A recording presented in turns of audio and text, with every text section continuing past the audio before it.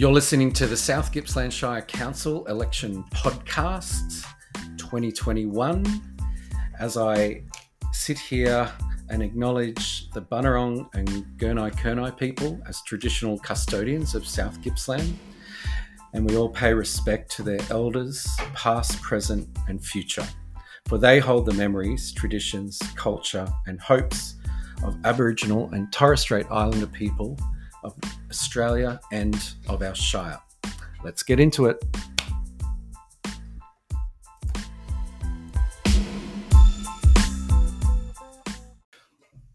On this episode, you hear from Nathan Hersey, running in the Strzelecki ward.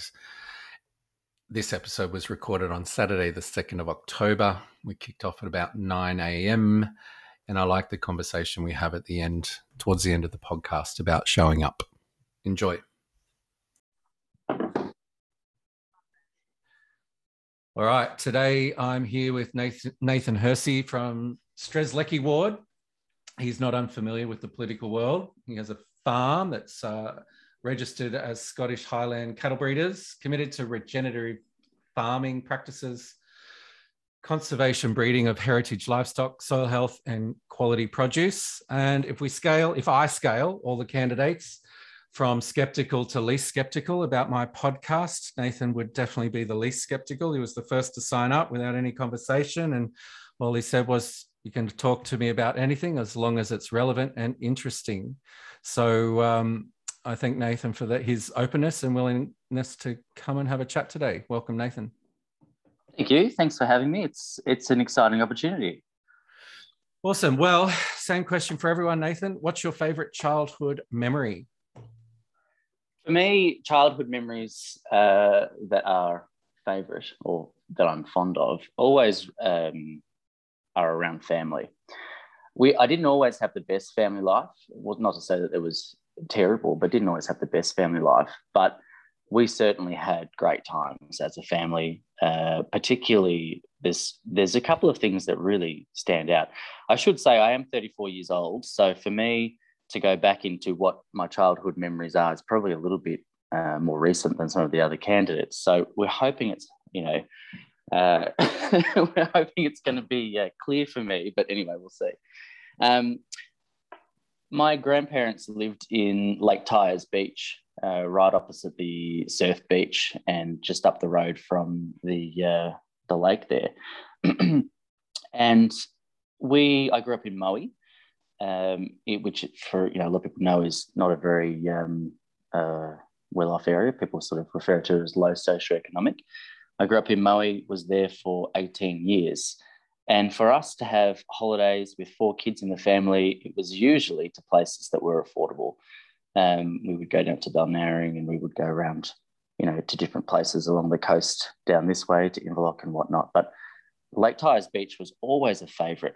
And I remember sitting with my family and in particular my nana, who's a very fit and healthy woman, down at the beach in between the lake, where the lake and the surf beach sort of creates a sandbar, and having an absolutely incredible time there, just in the sun, with our beach gear and umbrellas and everything. And I just remember it being such a nice environment, friendly, inviting. And I love that sort of coastal feel of a relaxed, laid-back place, which Lake Tyers Beach certainly is. But the thing that stands out to me for that particular day was that the ocean was a bit choppy and the lake was very full. And we happened to be there at the time when the lake was, I suppose, at full capacity. A ginormous wave came over the sandbar and went right through where we were sitting and took my nana's sunglasses, which I remember she was pretty upset about, a few of our other things, and washed it into the lake. And then after that, and this is not like a small, anyone who knows it understands it's not really a small stretch of beach. This is like quite a wide sandbar when it's at its best. And then the lake responded with, as the wave sort of went back towards the ocean, with opening up into the ocean. And pulled the sand away, and before we knew it, there was a like a river of water going from the lake back into the ocean. It was just this combination of a great time with the family, something I'd never experienced before in the lake opening up with me, being right there, and also something that we can sort of look back on and go, gee, you know, maybe we're a little bit lucky that we were where we were at that time to see it, but we're also lucky that we didn't get washed into the you know, the river. Obviously, it started off a little bit light on, but it got a pretty big torrent going up pretty quickly. So that's, you know, just a very fond memory that I have, spending time down there at Lake Tyers Beach with my brothers, my sister, my parents, and my grandparents. And you know, it's something that I suppose a lot of us can relate to, is having time with family in a relaxed environment, and the importance of that. Well, I'm glad that story ended the way it did. I had visions of you guys just being washed out to sea there for a second. I think only the sunglasses were the ultimate victim. The casualty. Good to hear. Good to hear. And you have a farm up in Loch. And how long have you been down on that? Currambara, sorry. Currambara is the farm. Yeah. Right. Well, this is a place we used to stop into. I'm in my house in Loch right now, and it's a magnificent little spot. I can see out over the farms, and we're literally 2 streets from the main street. So we've got the best of being able to go into the village and also that rural feel at the same time. We have a farm in Currambara. It's only 50 acres. I suppose we would call that small scale compared to a lot of the farms around. And we've also got cattle down where our old property was in Warrara West. On a neighbour's property there, they've got 100 acres that is in terrible condition, and our Highlands are helping to clean that up at the moment. So we've got 50 acres here, and we're probably using about another 80 on a rotation down that way. So we had a farm at Warrara West since 2014. We actually initially bought it as a bit of a project. I'm not a person who sits still. We bought it as a project and as somewhere to have as a camping block. Initially, it was just vacant land, and it was let go for around, I believe, 15 years. Someone had been slashing the tops of the 3 hills, and that was it, basically. So the whole property was covered in bracken, blackberry, ragwort, thistles. You know, it looked like an absolute disaster zone. And the intention wasn't, we didn't buy it to farm. We bought it because my wife wanted somewhere where she could do some, you know, grow fruit trees and have some veggies and a bit more space that was away from where we were living. And I just love that feeling of getting out and having somewhere that's a little bit more remote, looking at the stars and having a bit of a, you know, a weekend or some time away. But what became very evident very quickly was that in all of our attempts to clean up the gullies of the blackberry and clean up the hills of the ragwort, and I'm talking weeds that were as tall as me, we needed some help. And goats were not going to do it because the fencing was completely inadequate. If you could even call it fencing, about 1 kilometre of the boundary was fenced by blackberry, and there was no fence there. There was at one stage, but it was gone. And so I needed something to help to get onto the weeds. Otherwise, I was spending every weekend down there slashing and deheading ragwort, and, you know, just basically it was a never-ending journey of weed destruction, I suppose, or that was the attempt. So we did some research and found that Scottish Highland cattle actually eat a variety of weeds that a lot of other cattle don't eat. And that we felt, after doing quite a lot of research, that they would be a good mix for us, because they didn't need as much sort of care and maintenance as other cattle breeds, but also the right breed for that sort of very steep, hilly terrain that's down that way. So we bought 3 Scottish Highland cattle off a guy in Dollar, who I've become quite good friends with over the years. And they all came in calf, and they began to make their way through trampling down bracken and blackberry and helping us in that process. We didn't want to sort of destroy the bush that was there. There's 5 acres of bush and a temperate rainforest.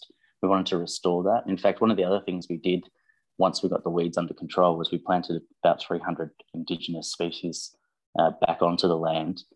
Some didn't survive because a neighbour decided to slash them, but not everybody has the same vision. But a lot of them are still there and has created koala habitat and whatnot. But yeah, so that's how we got into the Scottish Highland cattle. We came into it by mistake in a way of trying to find what was the right animal for this climate, this environment, and that would help us clean up a property. So the 3 all were in calf. They very soon turned to 6, which turned to more, and then we bought some more and then adopted some more. And I think we've got 45 now. And it's become a bit of an actual breeding program. We're registered with the Scottish Highland Society, and I'm on the committee for the Australian Highland Cattle Society, and it's become a passion. So we bought 50 acres in Currumborough earlier this year so we could have the cattle closer to home, and sold our property at Warara West to some other people who are continuing with our vision of getting that cleaned up and having it as a space for the wildlife and the southern brown bandicoots that are there, and all this different plants and frogs and everything. It's quite a unique little space in my opinion. But yeah, so that's, I suppose, how we got into Scottish Highland cattle in a long story. And that's how you've settled in, and now you're locked into the region, and you thought you'd put your hand up again to serve others. And that's the first 3 words in the Sentinel Times this week is why are you running for council? And your first 3 words are service to others. Do you want to talk to that service to others and how you sit in that world and your history there? So some people will know from reading about me, and those who know me, that I have been involved in politics for the past 8.5 years. I took a voluntary redundancy in February this year and decided that it was time for a change in direction, a slight change. But working in politics and being involved in something greater than myself that can change the world for the better has always been something that I've wanted to do and that I've enjoyed being a part of. So I actually got into politics by mistake, I suppose, much like Scottish Highland cattle, which just happened. I actually had studied first business management and human resources management many years ago and worked in that for a little while before deciding, as interesting as it wasn't that rewarding to me personally. So I went and did further studies in intercultural studies, and I did an internship with Global Interaction, which is the Baptist Union's arm of, their aid arm, I suppose. And my intention was to move into aid and development work, which was something I'd always been very interested in. I'd also done some work with Indigenous communities in the Northern Territory and also in Northwest Western Australia with the Māori people. And so in the Northern Territory, I sort of worked on community projects there and led teams into getting hospitals up and running, or so they could become hospitals. There was a medical centre that was applying to become a hospital that didn't have car parking, and they just could not get anybody to do it. So I took a team of people and we made car parking. So basic, so simple, and yet it benefited the community in such a dramatic way to get their, the medical centre changed to a hospital status and have much better funding and resources there. And then in Western Australia, I led a couple of teams to different trips up there to do build a community centre for the Māori people. They had been gifted a parcel of junky land that was left in a pretty bad state with car bodies and just an old shed and whatnot. And the council had gifted it to the Māori people and then gave them a time frame of, well, you need to get it in order by this time, otherwise it may be, used for another purpose. And so together with funds from BHP and other volunteers, we actually completely transformed it into a usable community space for the Mardu up there. And handed it over and walked away and left it to the community to have as what they wanted. It's, was never about us. It was always about what they needed. So anyhow, whilst I was doing all of this, I was managing at a restaurant on the Mornington Peninsula, and I met an old guy called Bruce, who was a regular customer.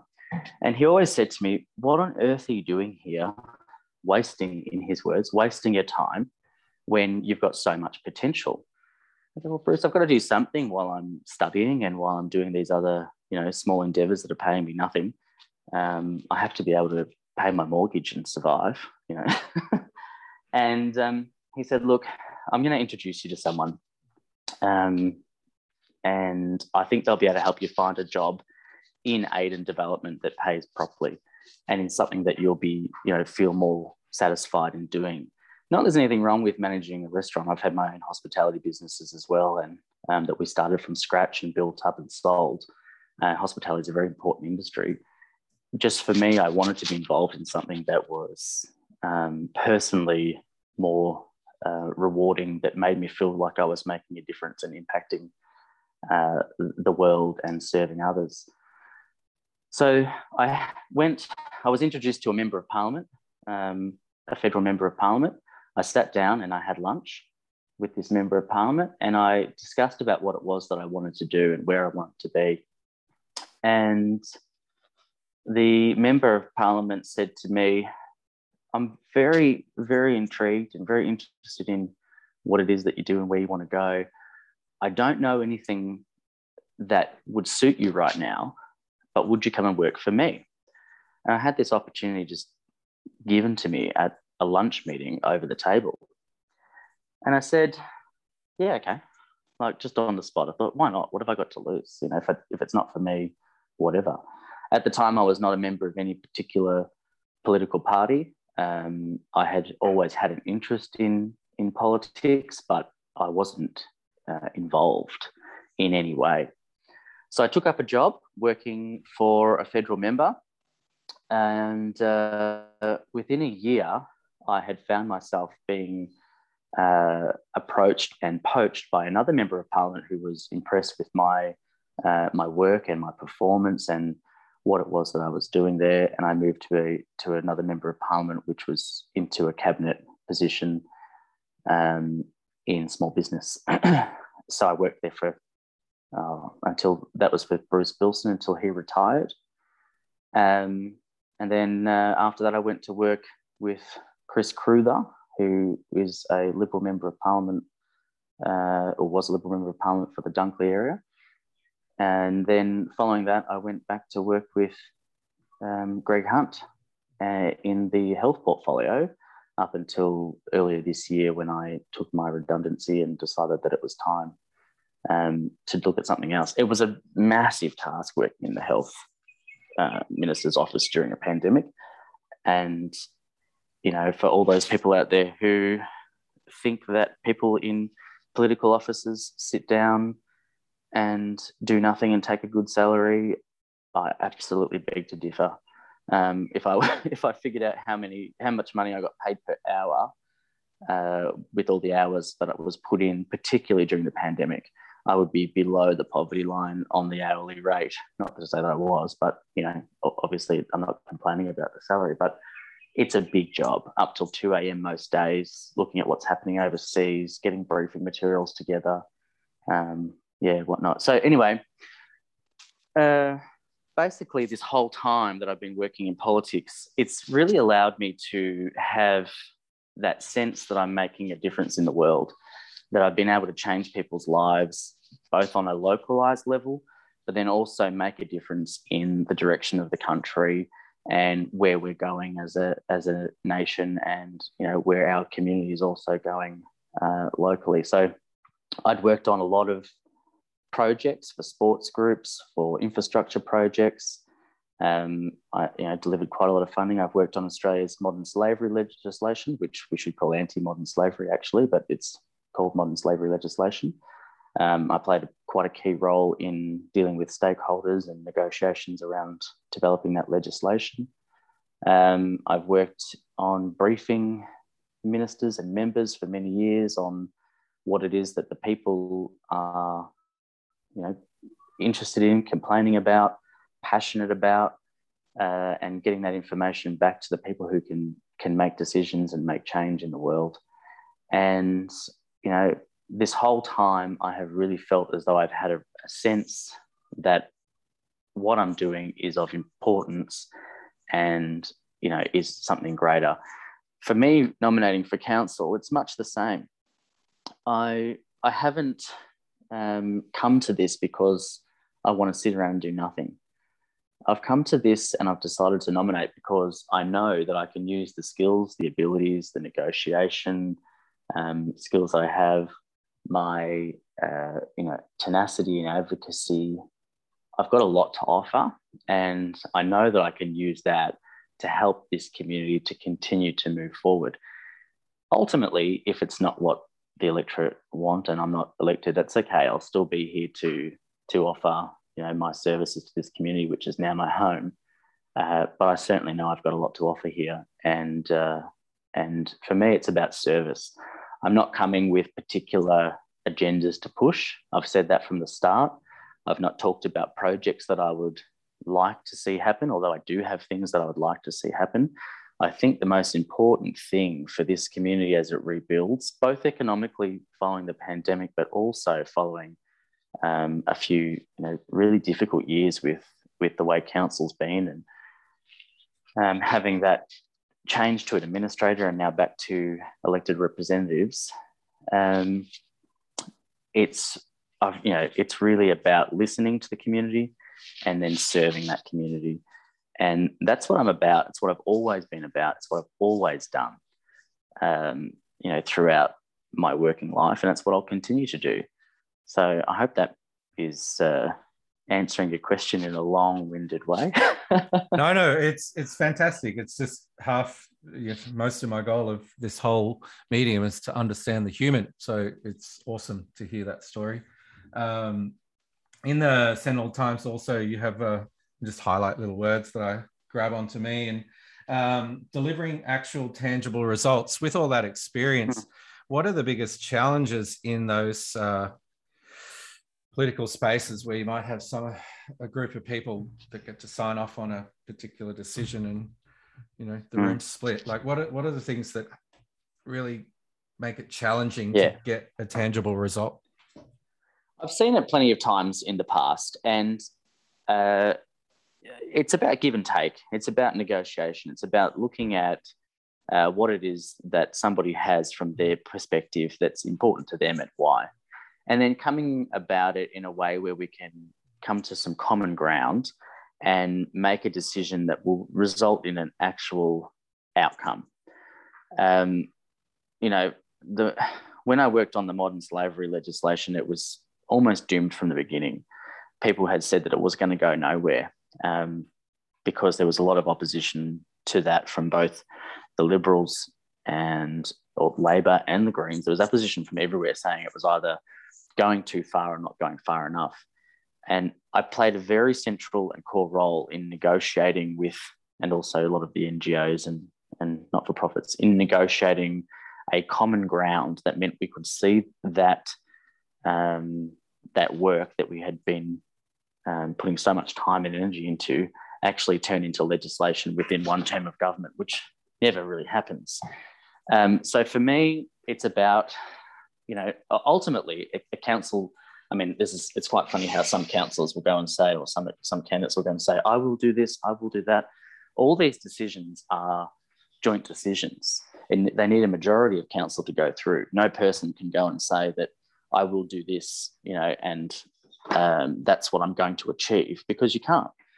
And so it's really got to go back to how these important projects for each of the towns, not just for, one central place or for one small group, but all of these decisions across the community can be negotiated in a way, and also where they meet the expectation of the community as well.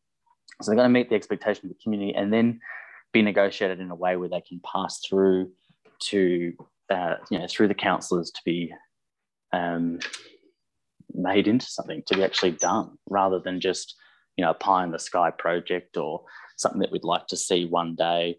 And also, we've got to have funding for all these things, and that's something that is difficult to manage and to negotiate. If funding is going to something, it's often coming from something else. It's not like the council will have an unlimited pool of funds, unless you want to go into a massive amount of debt, which no one wants to do. So, yeah, it's a bit of a fine line. But for me, I think I've worked and delivered for local projects, probably around $200 million worth of projects in my 8 years. Things that I've advocated for community groups.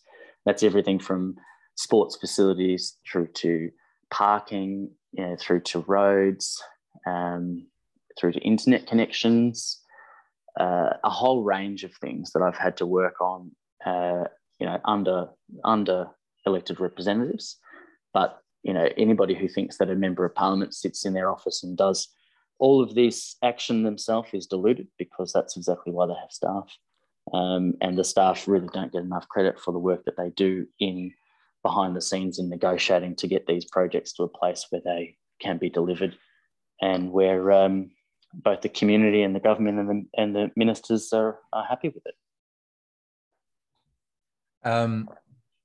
So if in the Sentinel Times you speak about social hubs, because there's a lot of candidates, roads, rates, rubbish, recreation. Not every child loves to grow up and play a sport.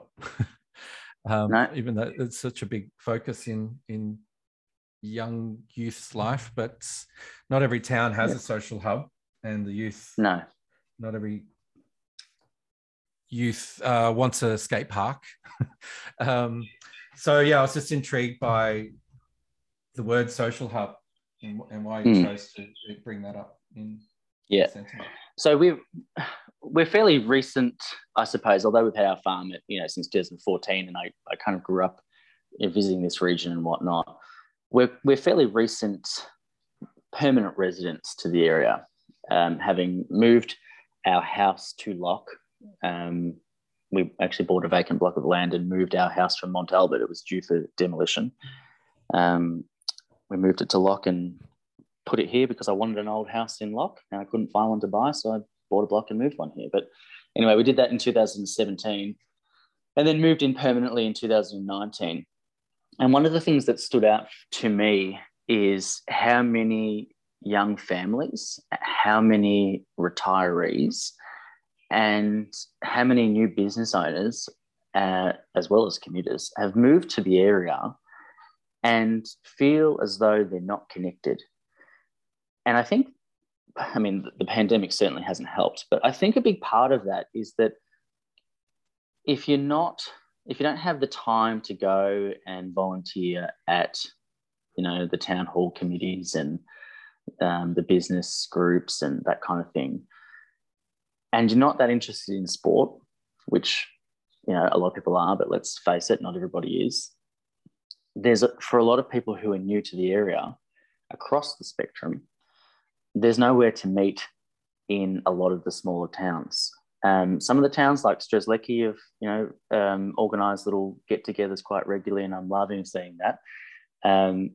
But there's just not that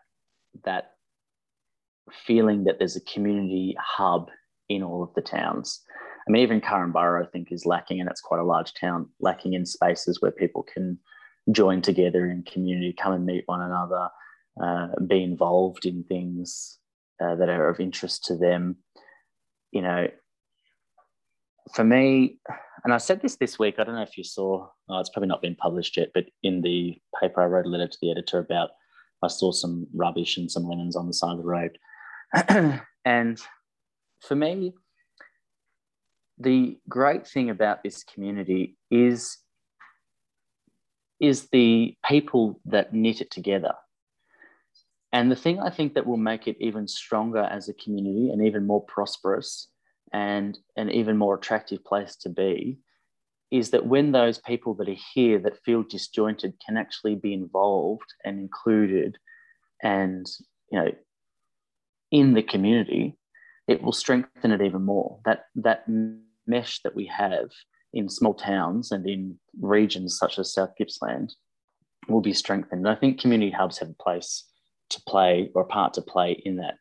Now, obviously, there may not be funding available. There may be places that are already there that are not utilised as well as they could be, which I think is the case in quite a few places around down this way.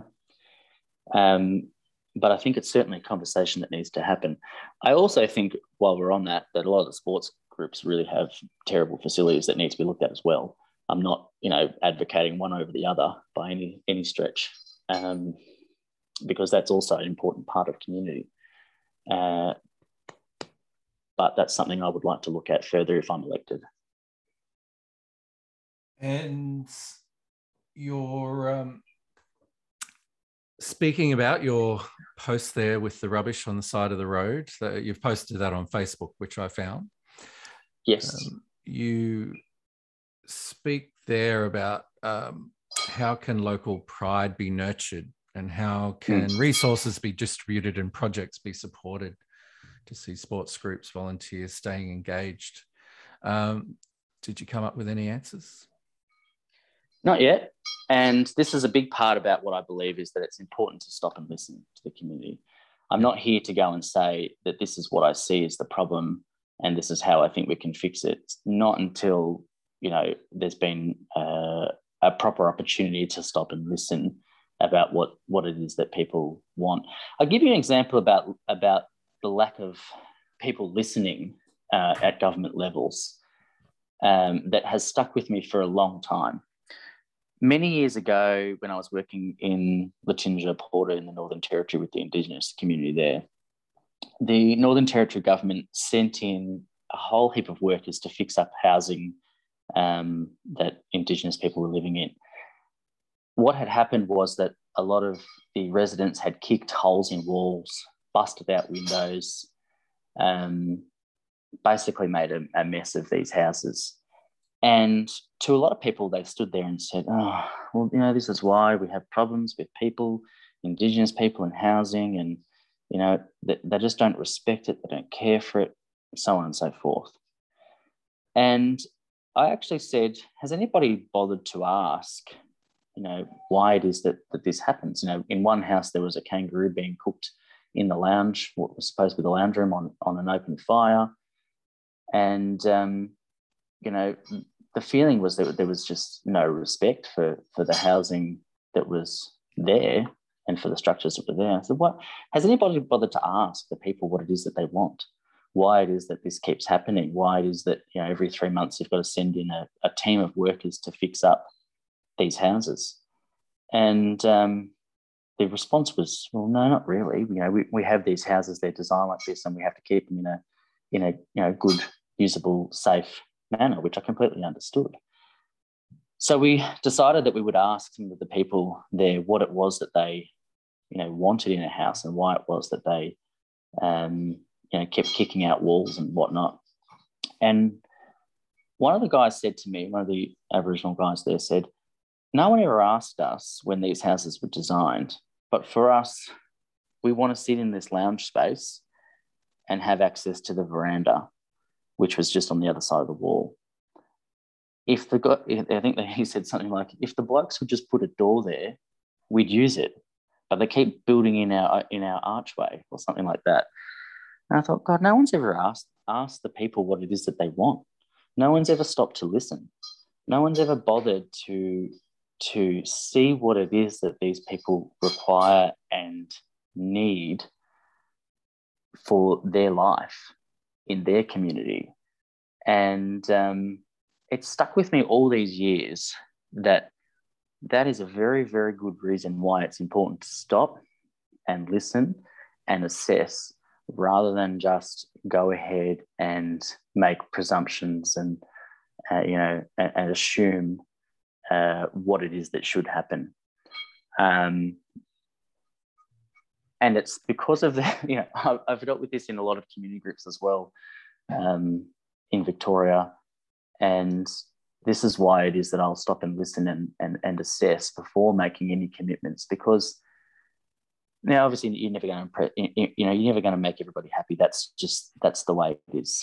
But you're certainly going to make a lot more people happy and a lot more people satisfied and a lot more people,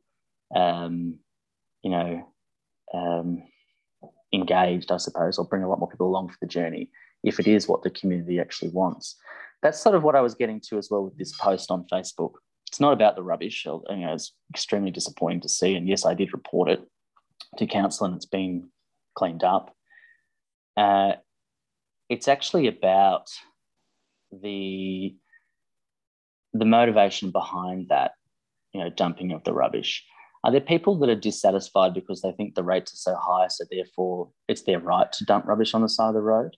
Are there people that are so unhappy with the way the community has been operating that they believe that their basic needs are not met and council isn't meeting any basic needs? So therefore, why have pride in this community? I don't know. I don't understand why it is that people would do that. Okay, granted, the tip fees probably need to be reviewed. That's something that, it's funny that people writing on Facebook like, I also don't use the tip. Of course I do. And I also don't pay rates. Of course I do. But the interesting thing here is that on the flip side, there are people in this town that give so much in this, in Locke, in Currumborough, in Poowong, Nyora, in Beena. There's people who volunteer well beyond what is required of them or should be expected of them, and they give to this community. So why is it that some people have this sense of pride and passion for, seeing the best in our town, yet other people are dissatisfied? Maybe some people don't feel listened to. Nathan, if we were in the same room, I'd be high-fiving you right now. I'm trying to stay out of these conversations, but there's a couple of things I really need to speak to there. My small touch into this community work through our town here at Fish Creek, and thinking about how I would position myself to run for council, and I was watching people nominate and I was talking about all these specific projects, and it's like, I'm not ready. It's like, maybe I don't care about anything because I don't have a position on any of these things they're talking about. Because it's not for me to have an opinion on those things that are being talked about. I don't think if you're elected by the people, the voters, it's really their opinion on that topic that matters, not mine.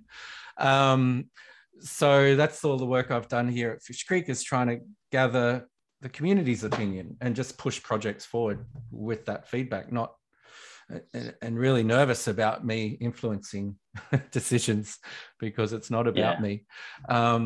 So I really struggled with how I would position myself because I just couldn't see how I fitted into the conversation that I was seeing happening at the front end of people launching. So one of them I like to talk about is there's a strong push by candidates to declare a climate emergency. And so where do you sit in that? I'm happy to talk. My position is I just don't know enough about it yet to make a decision. And once again, it's not for me to tell everyone what we should be doing. I just need to know more. I've seen a lot of wasted time in government that goes towards things that are never going to come to any result.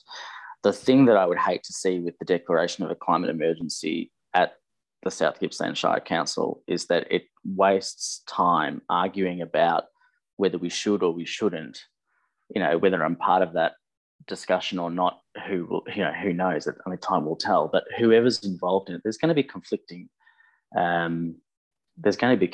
ideals and views. I've already heard that some of the candidates completely opposed, some of the candidates 100% support, and there's others that are, on neither, here nor there on it. For me, I'm not going out campaigning saying, first thing I'll do is declare a climate emergency. It's just not what I think is number one for people in the region. I think there's other things, if we stopped and listened, that people would be, wanting our council to achieve if, a brand new council is there with an opportunity to make a difference. Not saying it's not important. I'm just not convinced that it's the number one thing that is important to everybody in this region, in this community. For me, I'm big on supporting, and I was part of Landcare for a while. I have let my membership lapse, but big on supporting farmers and residents and local groups to get in and do action stuff, plant some trees, clean up waterways, get rid of the noxious weeds, stop the erosion that's happening that's unnecessary in a lot of places. Like, actually go and do some stuff. Declaring a climate emergency, from what I can read and what I can understand, and that what I've seen in the past, doesn't necessarily bring about change. What brings about change is action. And I could probably predict that it would be a topic that would take up a lot of council's time and not produce a lot of results. And I'm not actually about that. The other thing is, and I won't mention which council, but I was involved in seeing a council. One of my best friends was the mayor of a council somewhere in metropolitan Melbourne, I'll just say that, who went through the process of declaring a climate emergency at a council level. And he was supportive of it, but, again, didn't want to spend heaps of time on it, wanted, to see some proper action. But what ended up happening was a lot of wasted time. If it's something that everyone can just agree on within the first day and say, yes, okay, it's a symbolic declaration, which is all it really is. And it means, nothing more, nothing less than a symbol that, yes, we need to take some action and move on, so be it. If it's going to take, hours and weeks and whatever, I just don't think that's what the community's after. And the other thing I wanted to high five you through the microphone with is focusing on the why. I think if everyone, why does someone want to declare a climate emergency? Why? What does that really mean? What's the work involved in that? What is the result of it? I think so many answers come from the why. So you've spoken a lot about what does the community want. How do you see the council really having true result-driven connection and communication with its community? Yeah, there's got to be opportunities for feedback, and I think having a closed council or closed council meetings has probably not been the best for that. There's also got to be, council has to get on with the job of what it's there to do as well at the same time. It can't be held up all the time. Let's be realistic. If that happened at all levels of government, we'd see even less action than we see now, and people would just be eternally frustrated. So, things do have to keep on moving. We just have to be realistic about that. But at the same time, I think one thing that the community here would appreciate and would like is having a space and a way where their views could be heard and could be actioned. I get a lot of feedback, and I've experienced it myself, that council often just doesn't reply. Council laws don't reply to things, don't seem to take matters seriously. And, that what's happening locally is not always the best solution according to the residents, but that's what can sometimes happen. So I think public forums is a fantastic way to do that. I have run public forums in the past, particularly for small business, as an opportunity to come and air grievances and share concerns and ideas with government that often would prompt actual real change. And the importance there is, that you've got to have somebody who's there to listen and who actually wants to understand, who can make a difference, who can make a change in that. rather than somebody who's there just to go, I'm just doing this because it's something that I feel like I should do. And when I worked with Bruce Bilson, who was small business minister through his his time a couple of years back, he was fantastic at this. He stopped and he listened, and he then implemented from those open forums what it was that he could hear that the business community actually wanted. And that's, we can do that on the local council level. Absolutely. Bruce always used to say to me, and he says it to everybody, that the world is run by people who turn up. That always sticks with me. I haven't worked with him now for 7 years or something, but no, maybe not that long, 5 years. Anyway, that sticks with me a lot. The world is run by people who turn up. That means people who are nominating for council, they're turning up here, and they're the ones who are going to run this, this shire and this, this vision into the future, whoever it is that's elected. And when you look at the cross-section of people, I'm pretty confident that that's going to be a good representation. The other thing is that the people who turn up to forums, the people who turn up to community meetings, the people who turn up to, council to give their input, the people who sit down and write well-written, well-thought-out letters, not just hate stuff, not just trolling, but the people who actually spend the time to stop and get involved and turn up to things are the people who are going to actually run the world. And it's part of the reason why I got involved in politics, years ago as well, is because I felt like I could make a bit more of a difference being involved in something rather than sitting on the outside having a whinge about it. Actually, I think people are over trolls. Facebook's full of them, and it's funny how people will act in one way online but not in real life when they meet somebody face to face. And I think that just goes to show they're not actually turning up. Those people aren't turning up to run anything. They're often just there with their little 2 cents worth, and it's get involved, do something, make a difference, and then you'll start to see the community that you want. Then you'll start to see the municipality that we all want to live in, and that we all want people to come and experience and visit, and that we want to see for the future, not just a place that appears disjointed. So my encouragement to everybody who wants to see a better South Gippsland Shire or a better town that they live in, turn up. And you hit on a point there that made my mind go towards, the difference between, say, people in a, keyboard warrior backroom trolling to who they might, how they might present themselves to you in a real world scenario.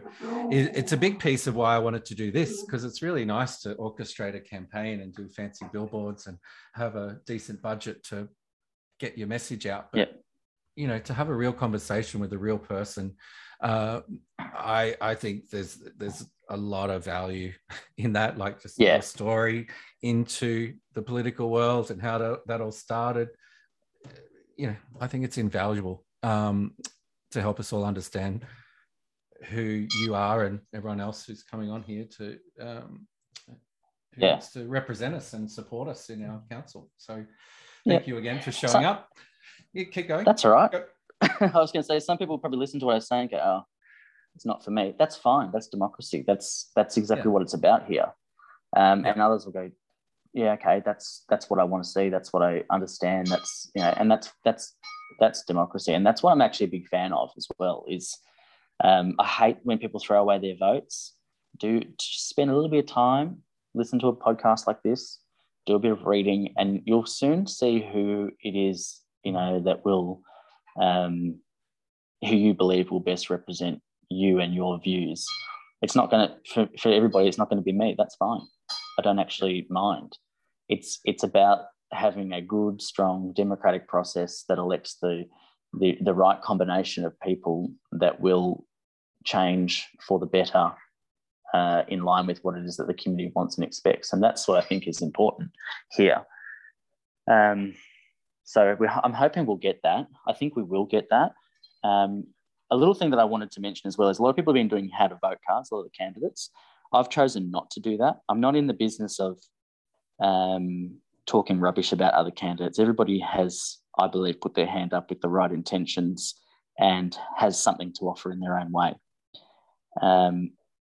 But I'm not going to go and tell people how I think that they should vote if they want to support me. And I think a big failure of our education system, but for particularly people my age and younger, is that it's not understood how to vote, that you can make your own decision. You don't have to follow a piece of paper, that you can go, all right, person A, I believe in for this, I'll put them first, and person C, I'll put them second, even though, this candidate is telling me I should do it another way around. As long as you fill in all those boxes in Strzelecki 1 to 7, and in all the other ones 1 to, however many candidates there are in each of the wards, that's a valid vote. You don't have to follow the way somebody's telling you to vote. That's just a recommendation. And I really do stress, and this is a conversation I've had with young people for many years, take the time, get involved, look at, this is a vote for somebody who will represent you, who will make a difference, who will make a change. Whether you like it or not, there will be change in the next, with the next lot of councillors. So what do you want that change to look like? Stop and think and make a vote. Don't throw it away by any means. That's a waste of what we all have here, which is a fantastic opportunity to pick the people that we think will be the best representatives for us.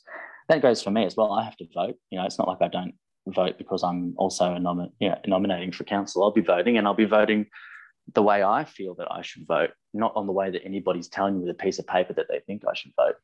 And I think that's an important thing to keep in mind. A valid vote, firstly, but secondly, vote on what's right for you, not what you think somebody else is telling you to do. Yeah, I think it was one of my steepest learning curves at the front end of this exploration is sometimes the orchestration of these how to vote cards and how they come about just doesn't feel right. It just doesn't feel right. Because I thought, if I have to do it, because I just thought, I'll have to do a how to vote card.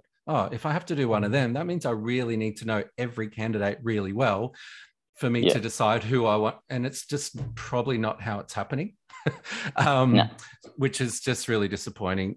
So there's already a couple of other candidates who will be on the website that links this podcast that have just put that statement that they won't be doing how to votes, and please just go and make your own decisions.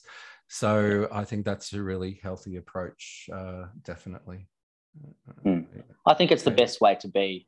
It also means that people have to stop and think about what it is that they want, which I think is the most important thing. Get involved. Get involved. Awesome. Well, I thank you for your time, Nathan. I'll wrap this up with my last final question. What Australian politician would you be for a day, dead or alive, and why? Dead or alive? I have always thought that a really good example, and somebody who I've met in person as well years ago, a really good example of a politician is John Anderson. John Anderson, for those who don't know, was the Deputy Prime Minister of Australia, leader of the National Party. So he was an elected representative for quite a few years. But I have never met somebody who I believed, and I've met a lot of politicians because of what I've done for work. So you see all sorts, and I'm not the sort of person that only mingles with people from one side of politics. It's not the way I operate. I have met politicians from across the board. But John really, he's integral. He's always, I believe, said what he needed to say and did what he said he was going to do. And I think that's extremely important. He was a very good, stable leader and a good operator whilst he was in Parliament. And I would say that he's always come across to me as being a very wise individual. I only met him a couple of times at a few conferences that I went to and listened to him speak. And I tell you what, for somebody who you would think is always, a little bit more on the quiet side, he's got a lot of inspiration and a lot of wisdom to depart onto people. So I really like him. I think he's an integral person. I think if we had people who were in all levels of government, federal, state, and local, that had the integrity of John Anderson as our former Deputy Prime Minister, that Australia would be a much better place. And no one's perfect. There's no politician that I've met that's perfect, that's for sure. But those who strive to do what it is that they say they will do, and to be honest and live out their time in public service to others with integrity is a very good thing that we should all want in our leaders. So nice guy, quiet achiever, and I might not be that quiet, but I'm definitely an achiever. So I can see the appeal in just getting things done and in being a person of integrity. Also, a nice country guy, I suppose, which a lot of us down here can relate to as well. So yeah, there you go. Awesome, Nathan. Well, thanks for showing up. Good luck with the campaign, and whether you get in or not, I look forward to working with you in community work on some level in the near future. Thank you so much for having me. I really do appreciate it. And all the best with your podcast and with, hearing from the rest of the candidates. I think it's a fantastic thing that you're doing.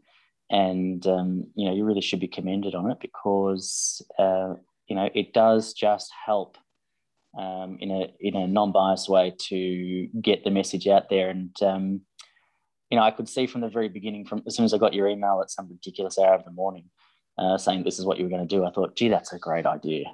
Go for it. So well done. Yeah, I hope the value of this might show itself over time. It's all a bit fresh for some people, but thanks for being on it, Nathan. Speak soon. Thank you. All right, see you then.